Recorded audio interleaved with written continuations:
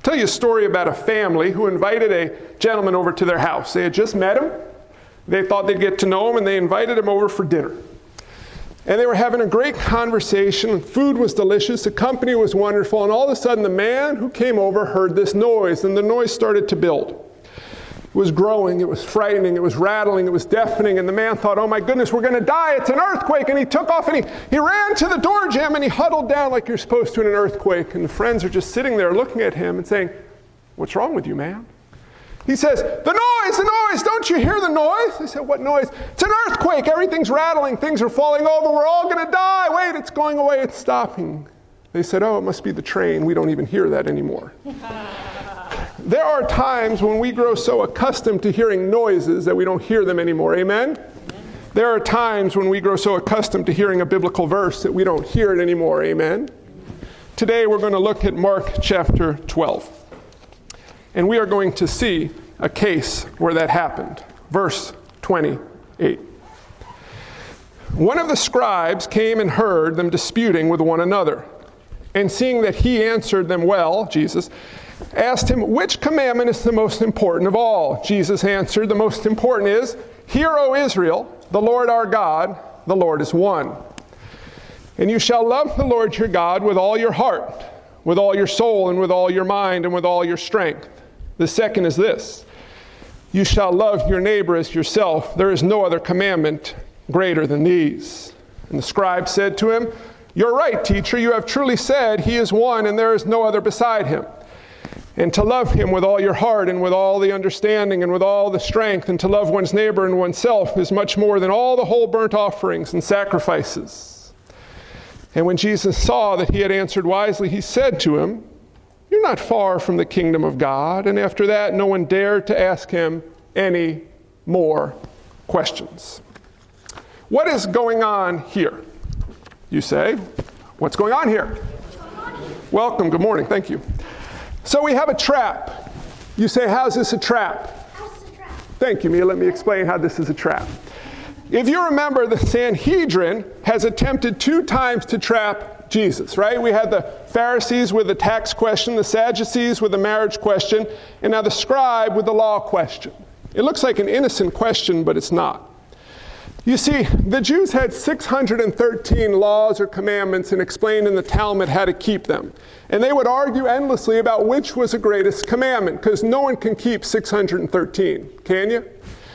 But maybe, legalistically, on a superficial level, you could keep, 5, 10, 15, or 20 of the commandments. So they would argue which are the most important, try to keep them, and then burn off the rest with offerings and sacrifices. You tracking with me? So they said, if we ask Jesus which is the most important commandment, we got him trapped, because he's anti-law and elevates himself over Moses. So no matter how he answers, he's going to be apostate. I can't get that word out. He's going to be apostate, and he's going to lose his credibility with the people, and his power will go away, and he won't be such a threat to us. So do you see how it's a trap? They think that they have him. So look how he answers the question. Which is the most important of all? He says, the most important is, hear, O Israel, the Lord our God, the Lord is one. You shall love the Lord your God with all your heart, with all your soul, and all your mind, with all your strength. You know where that comes from? Deuteronomy 6. Shema Yisrael Adonai Eloheinu Adonai Echad. Hear, O Israel, the Lord our God, the Lord is one. It is repeated by Jews every day, twice a day, from the earliest ages. But they didn't hear it. The book of Deuteronomy. Who's read through that whole book and memorized it? Who loves Deuteronomy? Jesus does. Why don't you all love Deuteronomy? Nobody reads Deuteronomy. You should read Deuteronomy. It's an incredible book. And Deuteronomy is instructions for entering into the promised land given by Moses at the end of his earthly life. And most people don't read Deuteronomy because Deuteronomy is a list of do's and don'ts. Do this, don't do this. Do this, don't do this. Do this, don't do this. Don't, do. That's the book of Deuteronomy. How about you? Well, in Deuteronomy 6, you get the motive. But in Deuteronomy 11, you get, keep my commandments and you will receive blessing. Disobey me, says God, and you will be cursed. That's scary. Deuteronomy 6, it says the motive and how you keep the law must be from a pure heart. With all of your mind, soul, strength, you have to love God perfectly. You guys tracking with me here? Jesus said, you got 613 laws that you try to keep. Let me boil it down to one. Love God perfectly. And then look what the dude says. You see his, and love neighbor as yourself. I love how I add that on, right? That is the natural outflow of keeping Deuteronomy 6. Because if you love God, you will love your neighbor. It's just as simple as that. It's an outflow of it. The guy says, you're right. You have truly said that he is one. There's none beside him, and love your neighbor. And Jesus says to him what? Look in there. What's Jesus say? You're not far off. Then it says no one dared to ask him any more questions. Watch this. I want to show you something frightening and beautiful here. Do you know what you call someone who's almost saved? Spiritually dead. There's no kind of saved. There's all the way or none of the way. You're either a God hater or a God lover. Did you know that? Do you know that? Anyone here a God lover? I love God. Now watch this. Anyone a God hater? I used to be a God hater. I still hate God at times. Remember that sermon from a few weeks ago? You want me to do that one again? You hate God. You remember how many times did I say that? I used to hate God with all of my heart, soul, mind, and strength. But now I love God. And do you know how I became a God lover from a God hater? Watch this. It wasn't that I kind of got it. Watch this. This is incredible. If you want to be blessed by God, what do you need to do? Keep all of His commandments perfectly. If you don't, what will you be by God? Who's kept them perfectly? So what are you going to be? Let's close with prayer. You must keep His commandments perfectly or you will be cursed. Deuteronomy 11, check it out. I think it's verse 26. I ain't kidding you. So what Jesus says is, here's your 613 laws.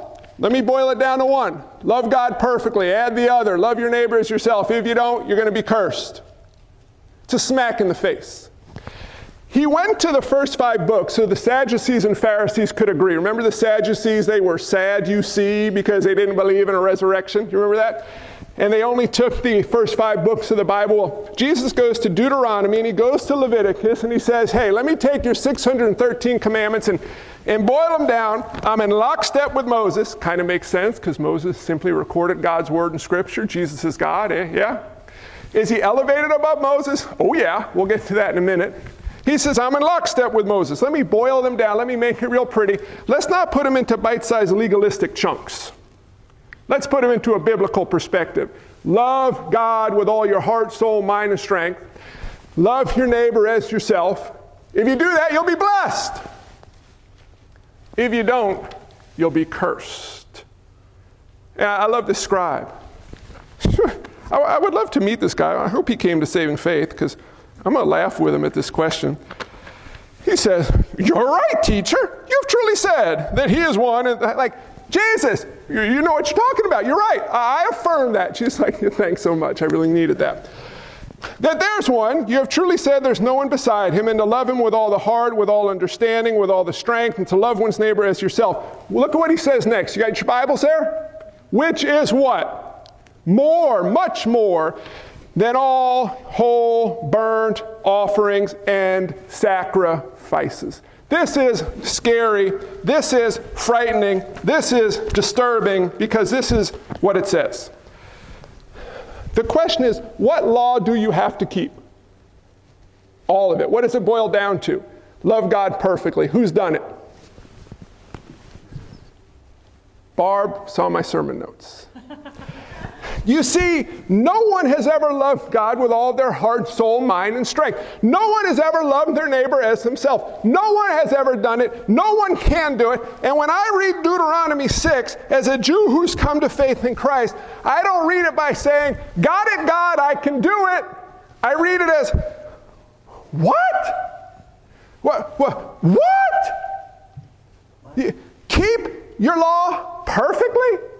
Obey you and listen, I love y'all, but I don't love them perfectly. There are times, of course, outside of our church family, when I don't love my neighbor as myself. In fact, Mike Pence had a great quote I read that says, good fences make good neighbors, amen? Jesus didn't build fences between his neighbors. I don't always love God. In fact, sometimes God tells me to do something, and do you know what I say? By my actions? Oh, no. Sometimes God entrusts things to me and tells me how to use them, and do you know what I say? Oh, no. Sometimes I don't even bother talking to God because I'm too busy for that nonsense. Did I say that out loud? I'm not a good man. In fact, on my own, I'm a God hater. I'm a neighbor hater. And I'm a hell-bound sinner because I can't keep one of God's law from a pure heart. No one's ever done it. No one can do it. No one will do it. But when I read Deuteronomy 6, when I read the rest of Deuteronomy, when I read the Gospels, do you want to know the proper response to God's law? Listen, choo-choo, you hear the train coming? Sometimes we forget to listen to God. Do you know the proper response to God's law? When God says do you know what you should say? I can't. When God says, love me with all of your heart, soul, mind, and strength, do you know what you should say? I can't. When God says, love your neighbor as yourself, do you know what you should say? I can't. And I can't. And what am I supposed to do? Because I can't, so I'm cursed. I'm under your wrath. I'm going to hell. I'm going to be condemned. God, I can't. Then you know what you say? Help. Be merciful to me, a sinner. Do you see that? And you know, I got to tell you something. I did say I lied to you. I did say no one has ever kept God's law perfectly. Did you hear me say that before?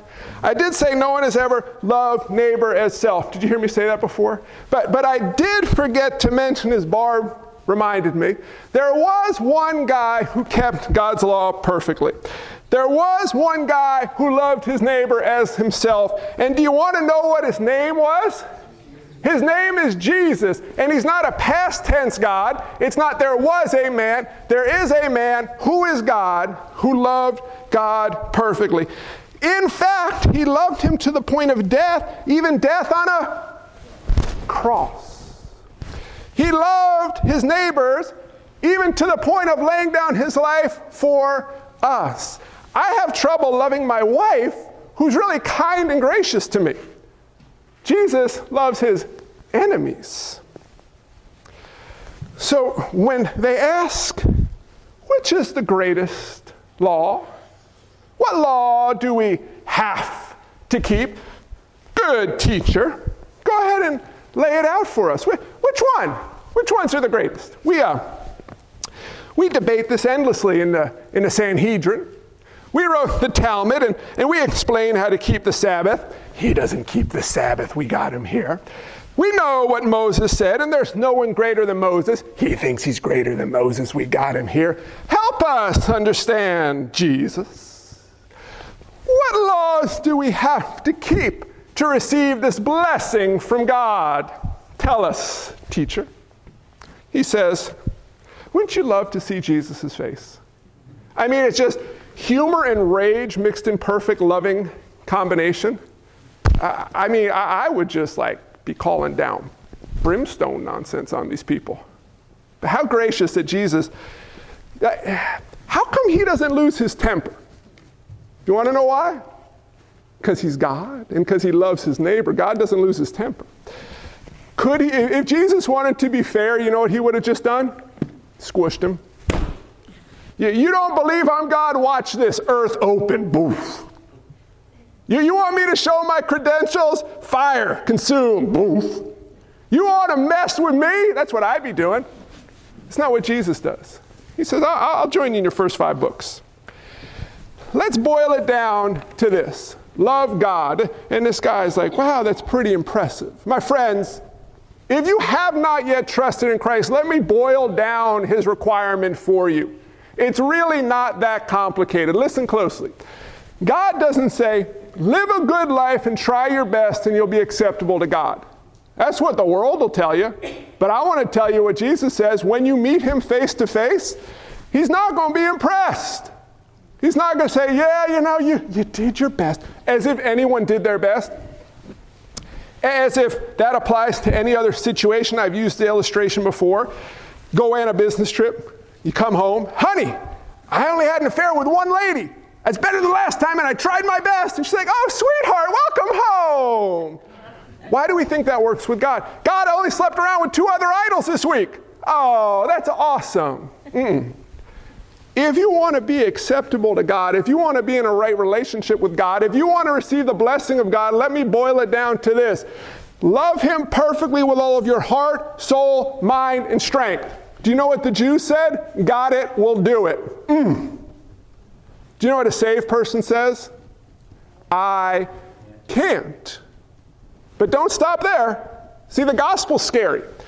If you've never been scared by the gospel, you might not have heard the gospel. Because the gospel says, you have failed to keep God's law, you are cursed by God, you are condemned to an eternity of torment separated from God.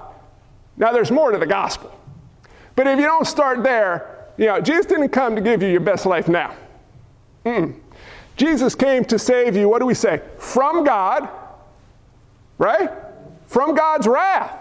From condemnation, from the curse of God. Here's the good news. The but. While we were still sinners, Christ died for us. Now listen.